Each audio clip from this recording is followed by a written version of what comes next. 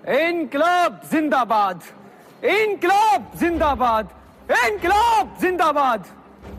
कुछ याद आता है इस नारे को सुनकर? कुछ जवान चेहरे, कुछ जोशीले तेवर, कुछ फांसी के फंदे। मैं इसी नारे के इर्द गिर्द घूमती हुई उन यादों में से एक याद, उन तेवरों में से एक तेवर, उन फांसी के फंदों में झूल चुकी कई गर्दनों में से एक गर्दन हो। मैं भगत सिंह हूं, मैं भगत सिंह हूं। जी हां,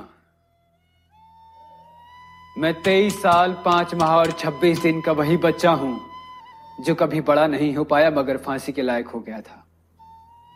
आज मैं तुम लोगों को एक किस्सा सुनाऊंगा, जरा गौर से सुनना, उसके बाद सोचना और फैसला करना कि क्यों एक बच्चा बड़ा होने से पहले फांसी के लायक हो गया था।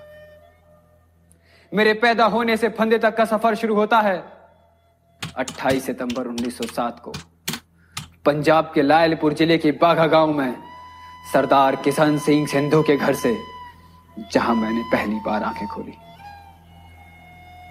इत्तेफाकन अब यह इलाका सरहद पार हो गया है। किसी ने सही कहा है कि वतन की जुदाई बड़ी जुदाई होती है। अब मैं आप लोगों को जो किस्सा सुनाने जा रहा हूं, यह किस्सा जब का है तब ऐसी कोई जुदाई नहीं थी। बात है 13 अप्रैल 1919 की। मेरी उम्र थी महज 12 साल। अभी मैंने होश संभाला ही था कि जलियांवाला बाग में कुछ ऐसा हुआ जिसने मेरे होश संभलते ही उड़ा दिए।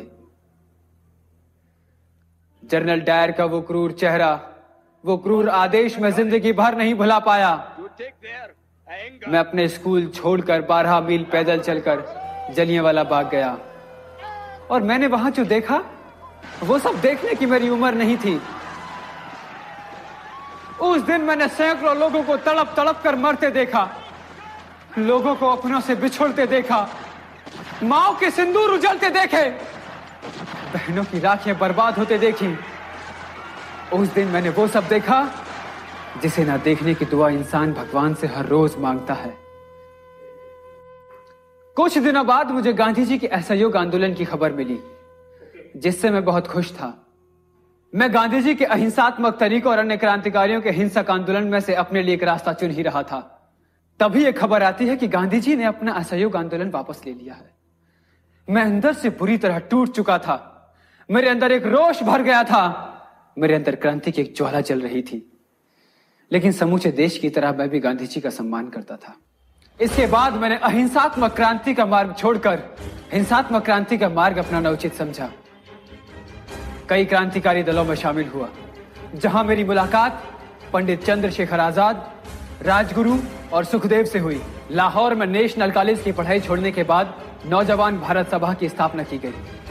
काकोरी कांड में राम प्रसाद बिस्मिल और उनके 4 अन्य साथियों को फांसी की सजा होने के बाद साल 1928 में पंडित जी से बात करके नौजवान भारत सभा का विलय उनके हिंदुस्तान रिपब्लिक एसोसिएशन में कर दिया, जिसका उद्देश्य सेवा, त्याग और पीड़ा झेल सकने वाले युवकों को तैयार करना था। 1928 में जब यह विलय संपन्न हुआ तो पता चला कि देश में साइमन कमीशन आ चुका है, जिसके विरोध में देश में जगह जगह उग्र प्रदर्शन हुए। अंग्रेजों ने प्रदर्शनकारियों पर लाठीचार्ज भी किया। इस लाठीचार्ज में लाला लाजपत राय की मृत्यु हो गई, जिसके बाद मुझसे और मेरे साथियों से रहा न गया। एक योजना के तहत हमने पुलिस सुपरिंटेंडेंट स्कॉट को मारने की योजना बनाई। 17 दिसंबर 1928 को करीब 4:15 बजे एएसपी सैंडर्स के आते ही राजगुरु ने एक गोली उसके सीधे सर में मारी, जिसके बाद वह होश खो बैठा। इसके बाद मैंने 3-4 गोली मारकर उसकी मौत का पूरा इंतजाम कर दिया था। हम दोनों जैसे ही वहां से भागे तो एक सिपाही चनन सिंह ने हमारा पीछा किया, जिसे पीछे से चंद्रशेखर आजाद यानी हमारे पंडित जी ने गोली मार दी। इस तरह हमने लाला जी की मौत का बदला ले लिया। इसके बदले और सैंडर्स की हत्या के बाद हम लोगों ने अपना अंत लिखना शुरू कर दिया था। अब बात है 1929 की, जब हमारा दल ब्रिटिश सरकार की मजदूर विरुद्ध नीतियों के खिलाफ आवाज उठाना चाहता था। हमारा उद्देश्य कोई खून खराबा करना नहीं था, हमें अपनी आवाज ब्रिटिश सरकार तक पहुंचानी थी। ऐसा करने के लिए दल ने दिल्ली की केंद्रीय असेंबली में बम फेंकने की योजना बनाई। अंत में मेरा और बटुकेश्वर दत्त का नाम सर्वसम्मति से इस कार्य के लिए निश्चित हुआ। निश्चित कार्यक्रम के अनुसार 8 अप्रैल 1929 को हम दोनों ने केंद्रीय असेंबली में ऐसी जगह बम फेंका जहां कोई मौजूद नहीं था। उसके बाद पूरा हॉल धुएं धुएं से भर गया।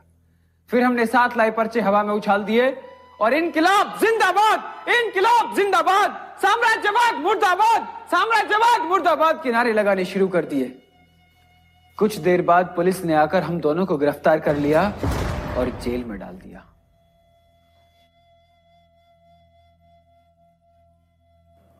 जेल में 2 साल काटने के बाद 7 अक्टूबर 1930 को अदालत का फैसला आता है और फैसले में यह कि भगत सिंह और उसके 2 अन्य साथी राजगुरु और सुखदेव को धारा 129, 302, 6A, 4 और 120 के अंतर्गत फांसी की सजा सुनाई जाती है।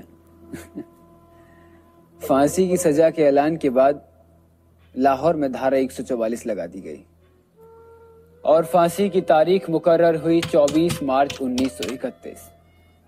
लेकिन उससे एक दिन पहले 23 मार्च 1931 को शाम 6 बजे हमें फांसी दे दी गई।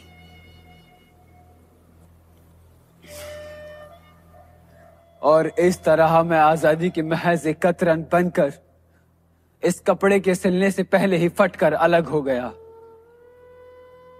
अब तो शायद आप बेहतर समझ गए होंगे कि क्यों एक 23 साल 5 महीने और 26 दिन का बच्चा बड़ा होने से पहले फांसी के लायक हो गया था। लेकिन मैं चाहता हूं कि इस बार ये बच्चा बड़ा हो और इस आजादी को जिए, कि दिल से निकलेगी न मरकर भी वतन की उल्फत, दिल से निकलेगी न मरकर भी वतन की उल्फत। मेरी मिट्टी से भी खुशबू ए वफा आएगी, मेरी मिट्टी से भी खुशबू ए वफा आएगी। वंदे मातरम, इनकलाब जिंदाबाद, इनकलाब जिंदाबाद।